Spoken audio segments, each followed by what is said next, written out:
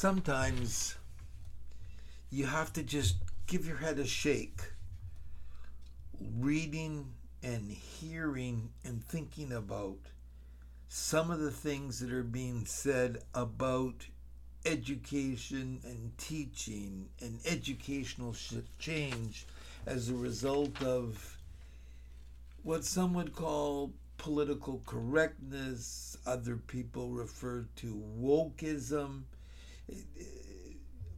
Some would say it has to do with parents being involved in the classroom and being involved in school.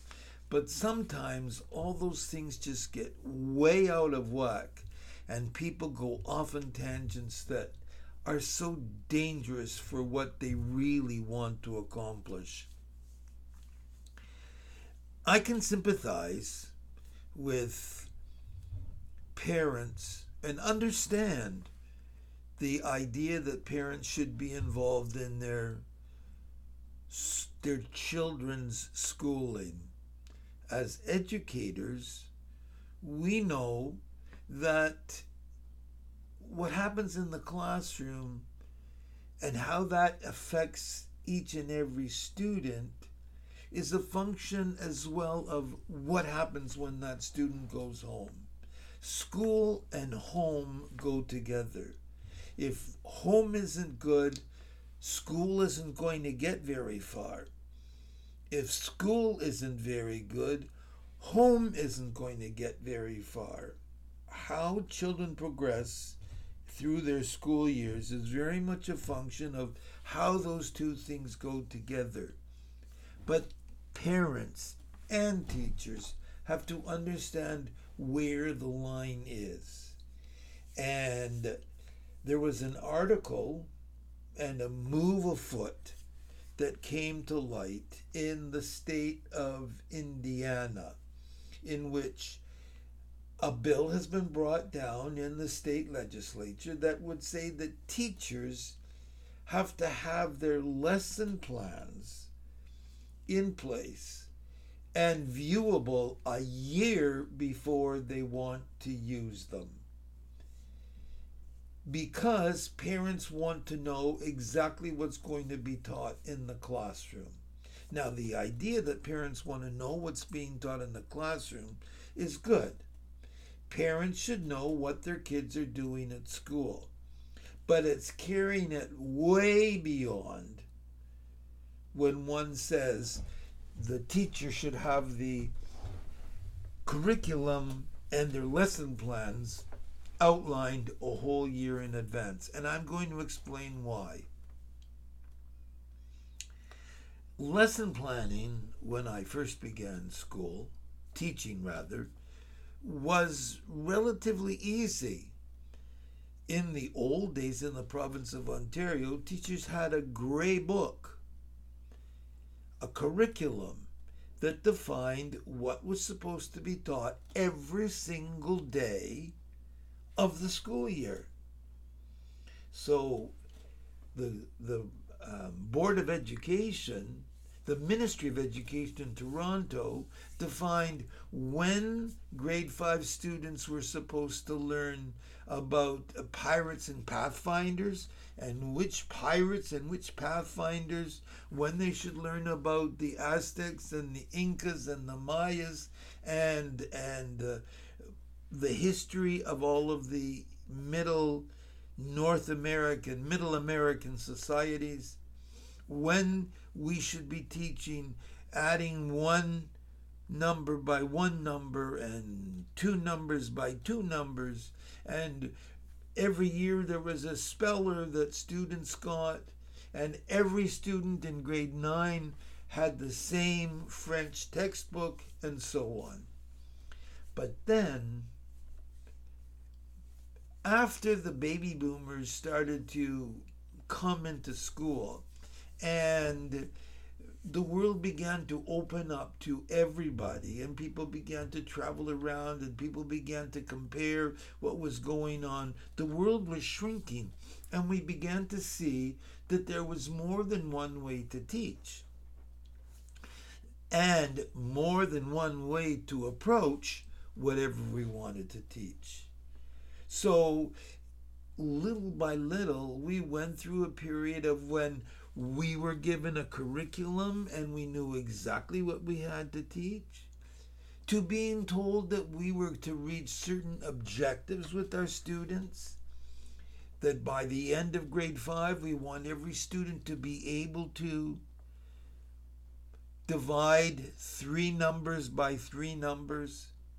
And when they got into grade 8, they should know all the parts of speech and all the rules of grammar and so on.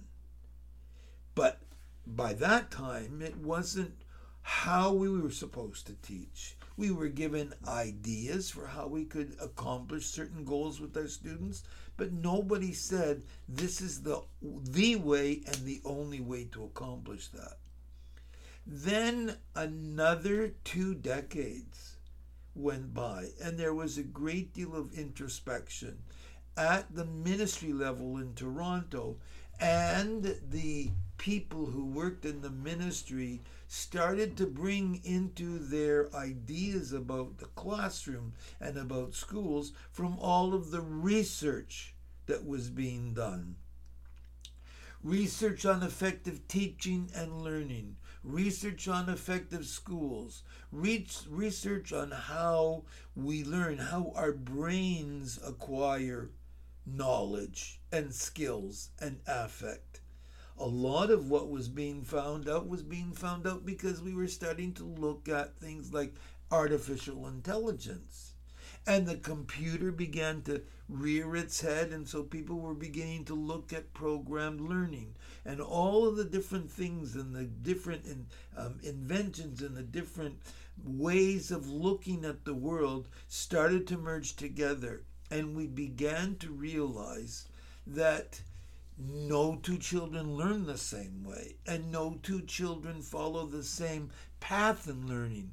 Just like some children learn how to walk early and others to walk late, and some young men become sexually active very young and others very late, and some girls develop big breasts and other girls develop little breasts, and they all come at different times.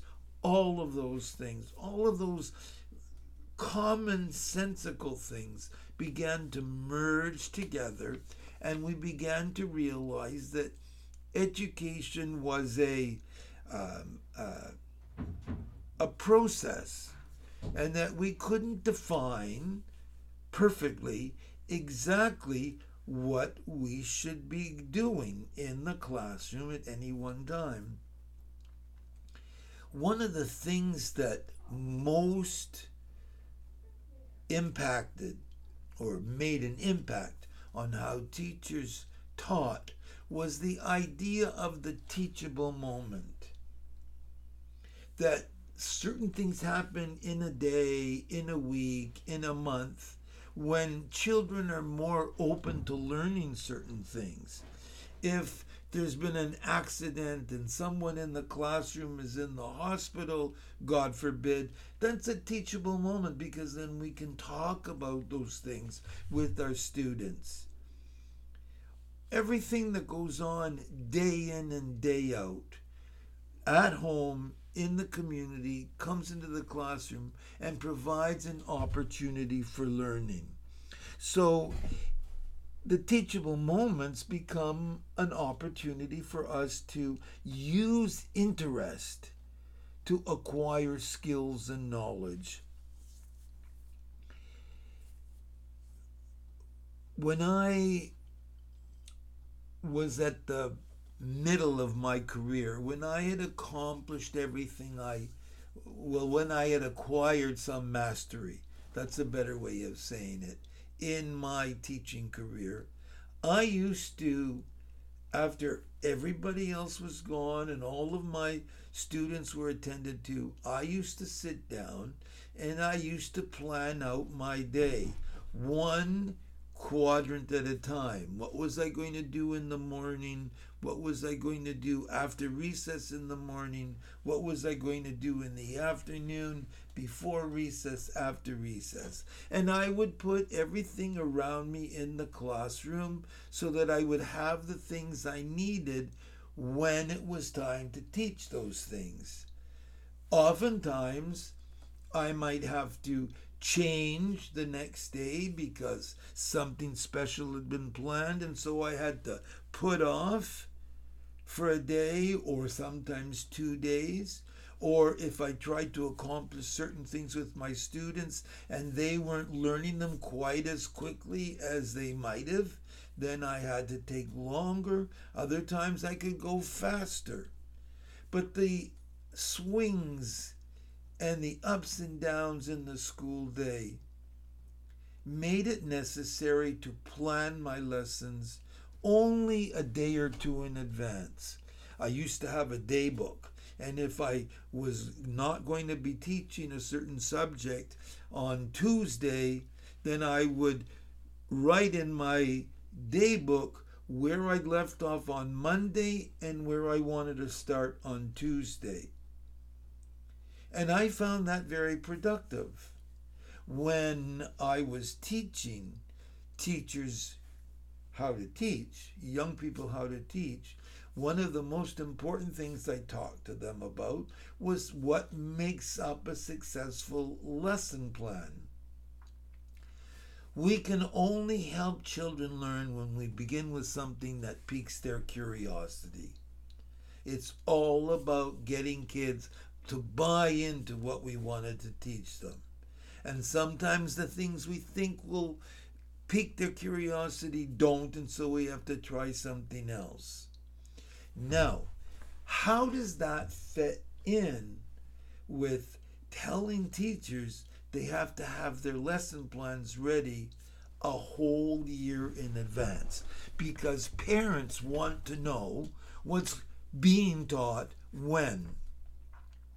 These are the same parents that would turn around and say, oops, I got a week off work, I'm taking my kid and my wife and I are taking our kids and we're going away for 2 weeks to Florida.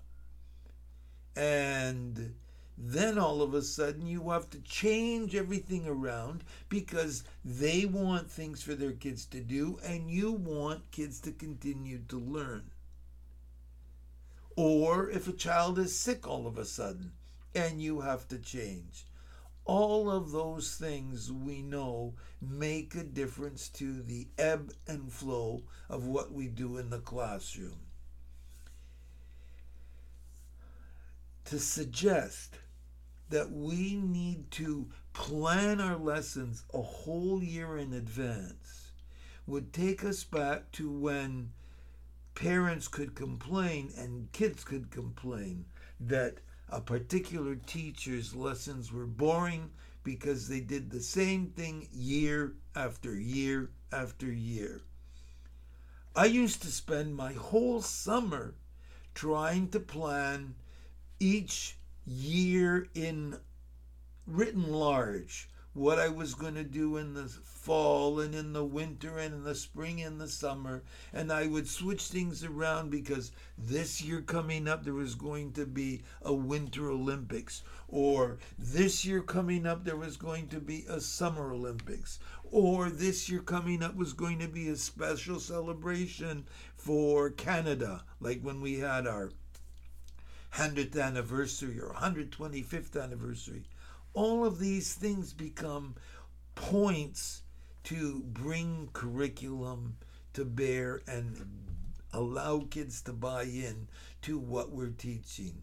To suggest that all of that goes out, that we go back to a time when we sat down at the beginning of the year and we opened up last year's day book and we taught what was there and we pretended like nothing existed except that day book and those lesson plans. That would eliminate all the advances we've made in reaching kids and making school more meaningful. if parents truly want to be involved and know what's going on, then they should be dialoguing with their kids every day to find out what they learned in school. Did you sing a song? Did you paint a picture? Did you write a story? Did you have a spelling test? You know, kids will come home and you'll ask them, what did you do at school today? Oh, the same old, the same old. And then they go off to their rooms. You cannot let that pass. You need to try and find out what is happening in the school and in the classroom.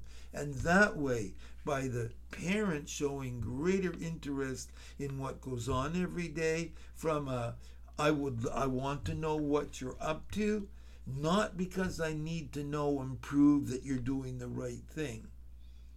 At the end of the day, there has to be trust between the parents, the teachers, and the students.